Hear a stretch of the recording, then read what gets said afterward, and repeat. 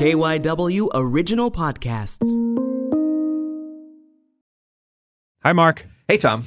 The last time I talked to you here was in August of 2018. We made an episode called The Skeleton in the Museum. It was episode 37. We just put it out on the feed again so people could catch up on the story. It was about a remarkable woman that you reported on named Carol Orzel, who died of an incredibly rare disease. That's right, Tom. The disease is called FOP. It's very invasive into the body. There's a bone structure actually attaches itself to inside the skin.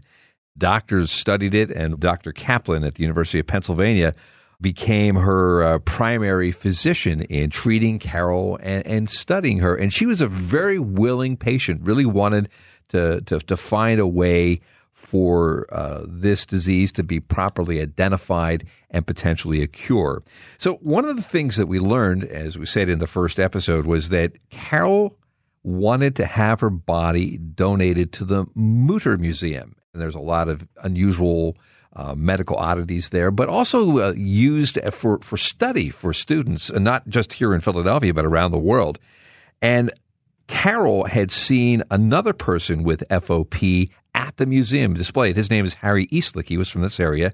She said to Dr. Kaplan, when I die, I want to go there. I want to be next to Harry so people can see the skeletal structure, study it, and perhaps find, that cure, or find that cause. Okay. A bunch of months later now, it was finally time for you to take a trip back to the Mutter Museum. What did you see? Well, I walked into the main doors of the museum, very large wooden doors, and was greeted by Anna Doty and the museum people.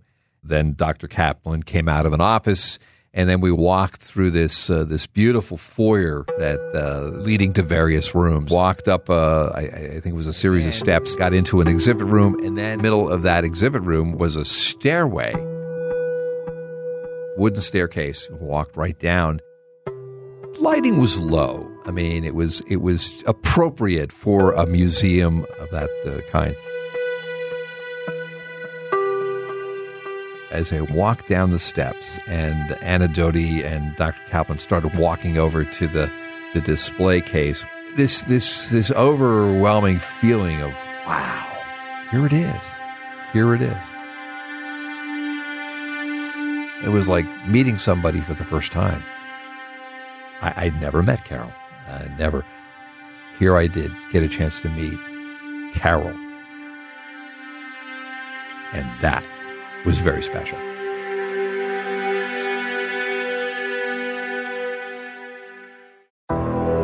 From KYW News Radio in Philadelphia, this is Scroll Down. I'm Tom Rickert. Today on the podcast, Carol was one of those folks who saw Harry's skeleton. And Carol said to me that when her time comes, that's the way she put it, when my time comes, she said, I would like to be at the Mutter Museum with Harry. And her wish is fulfilled. When you come here and you read about her, you're absolutely getting something about the disease, of course, about FOP, but you're really getting Harry and Carol's story as well. One of my patients said to me, diseases are not just biological processes, they're human experiences. One can see how both Carol and Harry suffered a lifetime with this condition, and how they retained their humanity and their humor, their desire to live despite these incredible afflictions.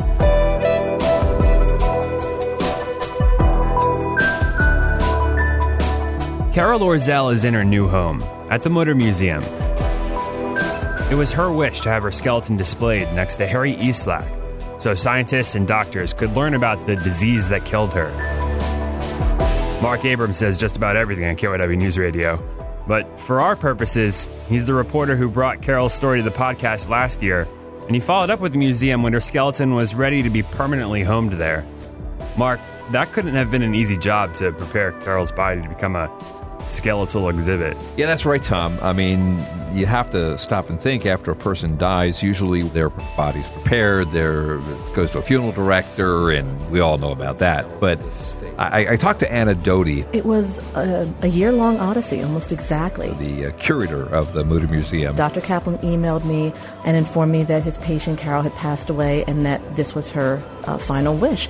And this was something unique. This was incredibly rare opportunity, but it definitely involved a lot of preparation, a lot of coordination, and because of her skeleton, this was going to be a very delicate procedure. The first thing that they had to do was to find a company that actually prepares bodies to become skeletal exhibits. There was only one place in the entire country, if not the world, that I could think of that could handle preparing Carol, and that was Skulls Unlimited, and they're in Oklahoma. Define strange. You could consider anything we do here strange. Skulls Unlimited is a supplier of osteological material. In simple terms, we are a supplier of skulls and bones. Now, they usually do mostly animals, but they've done, they can do things like elephants and rhinoceros. They have the facilities, huge tanks. What we're doing at this point is mass tissue removal. We have to hand remove as much tissue from the bones as possible. And so I thought of any place they would do it. There's no specimens we haven't done, and there's no specimens we won't do. So I called them, explained the situation, kind of asking, begging. They were so nice. They were so enthusiastic. And I told them this is going to be a challenge because not only is she completely fused, so you would not be able to disarticulate her and process each bone separately. She was an entire unit. But that, of course, she was a very, very, very delicate skeleton.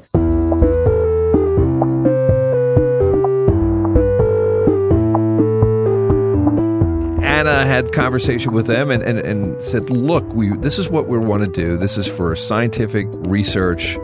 Can you help us to prepare the skeleton? This company, Skulls Unlimited, agreed that they were going to do it. There's no specimens we won't do. So how do you get a person to Oklahoma? Simple. You got to put it in a casket and fly it on a jet. No, they couldn't do that. And that's why I learned all these little things that kind of you have to know. Like you cannot have an unembalmed body on an airplane unless it's in a special case. These are things we had to learn, so we had to go get the case, and the funeral home was wonderful, so they coordinated the transport. We got her to Skulls Unlimited, and then that began a 7-month odyssey. She was at Skulls Unlimited for over 7 months. That's how long it took, because it was a very, very, very delicate procedure. You really have to be careful because, again, there was still remnants of FOP on the body, and they wanted to preserve that. Almost like just hand done, because she was so delicate. So that took 7 months, and then the nerve-wracking getting her very, very, very delicate skeleton back here. How are we going to do it? We ruled out another airline because she was even more delicate now. So basically, one of the gentlemen at Skulls Unlimited hand couriered her up in a cushy van, not even a truck, but a nice van with good hydraulics and brakes and things like that. So they had to navigate all the way from Oklahoma to Philadelphia. I'm sure we know what our pothole situation was like. I think all my gray hairs came about at this point. I was just very, very worried about Carol. But we got her here she was intact and everything, and it was just absolutely amazing. We're open 361 days a year, so all of our installations have to happen at night. So we had another night at the museum with my staff, and we very carefully got her and Harry back in the case. And then finally we walked over to this very large glass case, and there was the two skeletons of Carol and Harry, and a booklet of explaining what was going on. I stood there in awe, actually, that here is the decision of this woman to be here and studied. Her wish is fulfilled. Yeah, let's get into that. Why did Carol want her skeleton in the Mutter Museum? What was her goal by asking to be displayed there? Well, she knew that Harry Eastlick, who had this FOP as well and had died years earlier, she saw his skeleton displayed in the Mutter Museum. Harry Eastlick was the first gift to the Mutter Museum from FOP, from the FOP community. And she knew that in order for the researchers to have some comparisons, the male-female structure. Carol and Harry have the same disease, and they have the same exact genetic mutation, but their other genes were different, and their life stories are different. By having Carol's skeleton there, they can compare the skeleton. How the bone forms and where it is formed. We notice now that more bone is in the back than in the front of the body. More bone is in the upper part of the body than the lower part of the body. You know, as I was standing with Dr. Kaplan in the museum, and he just said how special it was. Her mission at the end of her life was that she wanted to do something. She wanted her life and her suffering with this disease. Let's find a way that nobody else has to go through what I went through. That goal is not just a Carol's pipe dream. The scientists, including Dr. Kaplan, have already learned things by studying Harry's skeleton. Yeah. Today's science, it's not just observation time. You're talking about genes. The doctors who treated Harry Eastlick and Dr. Kaplan who treated Carol were able to do a lot of blood work and a lot of analysis there. My colleague Eileen Shore and I used to come to the Mutter Museum and study the skeletal remains of Harry Eastlack and get clues. We would take those clues back to the laboratory for an understanding of FOP, and in 2006 we discovered the gene that causes this rare condition, and from that we've been able to stimulate the pharmaceutical companies to develop drugs for FOP. 13 companies, pharmaceutical companies. I mean, we're talking about a disease that, boy, you beat something like this. Wow. So we've been talking about how Carol's donation is having an impact on researchers and what it's going to do for science and the scientific community. That's probably the most important part, big picture. But there's a whole other side of the Carol and Harry exhibit, too. It sounds like the Mutter Museum made telling Carol's story, the woman behind the disease, one of their main goals when they set this whole thing up. They did. It was not just about an exhibit of somebody who suffered with FOP. They wanted to put a face and a name and a life story to this skeletal structure that's in the case. They have a booklet there, pictures of her as a child, as an adult. When you come here and you read about her, you're absolutely getting something about the disease, of course, about FOP, but you're really getting Harry and Carol's story as well. And that's what you have here in this Yes. in this book. You can flip through and see pictures of Harry and Carol, an idea about their lives and their personalities, and they're more than just their disease. Who she was and what she did. They want to expand that to a much more greater online thing, and Dr. Kaplan is going to help with that. Unfortunately, our collection is predominantly 19th century, and there's so many specimens that we don't know the personal stories of. So when we do have these wonderful narratives and stories and first-person accounts, we really want to highlight that. It's not just a medical condition. As what one of my patients said to me, diseases are not just biological processes, they're human experiences. And one can see how both Carol and Harry suffered a lifetime with this condition and how they retained their humanity and their humor, their desire to live despite these incredible afflictions. They were meticulous about ensuring that anybody who would come to see Carol would know this truly was a living human being who loved life, loved people, loved to be engaged, but at the same time knew that she had a limited amount of time. And she was going to use it, and she was going to try to touch people with her story. She would go out to Penn and the first-year medical students, and Dr. Kaplan would roll her in, and she'd tell her story. And she'd get standing ovations from these students, and she inspired.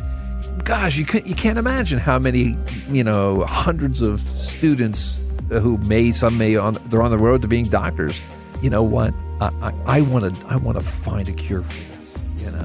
And what a brave person she was.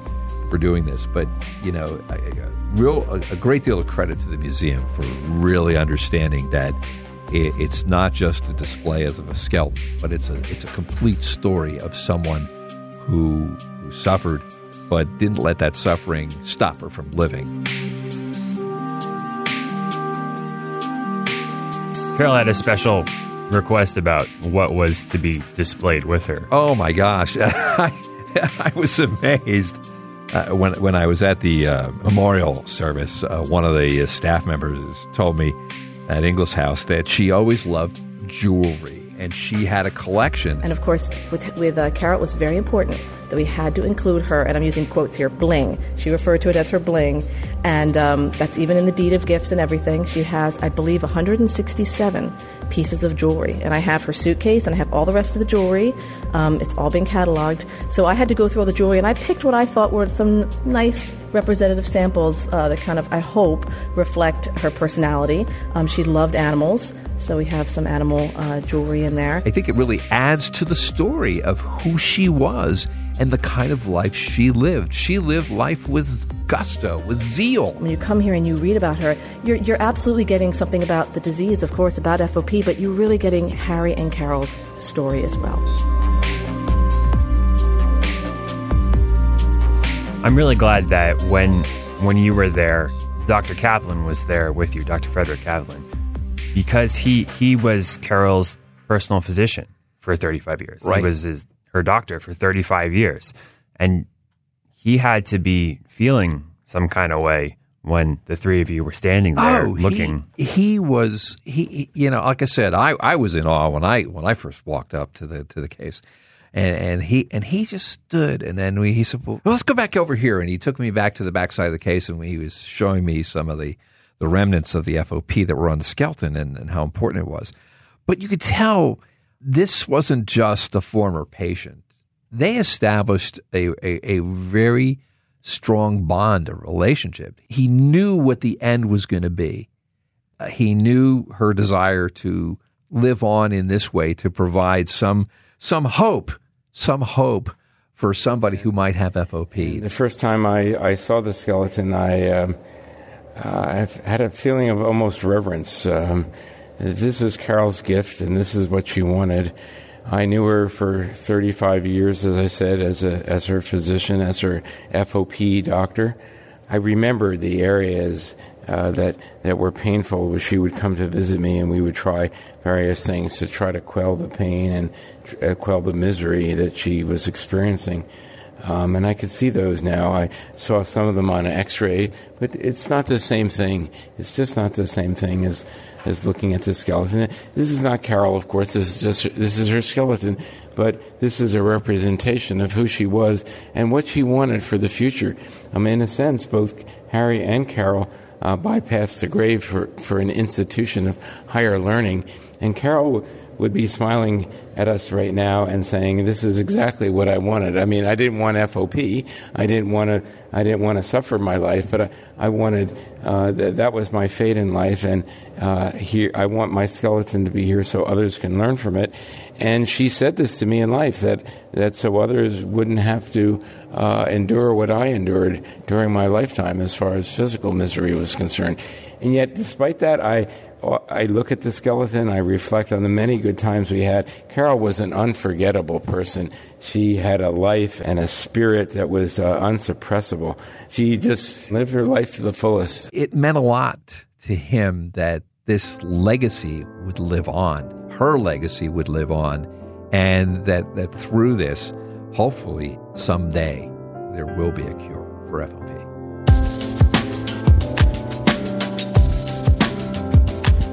Some people listening might want to come and see Carol's skeleton at some point. Well, sure. How does that work? Oh, listen, no problem. The museum is open most days of the year. 10 o'clock in the morning, they're open until 5. You can go online and look and make arrangements. There's an admission fee.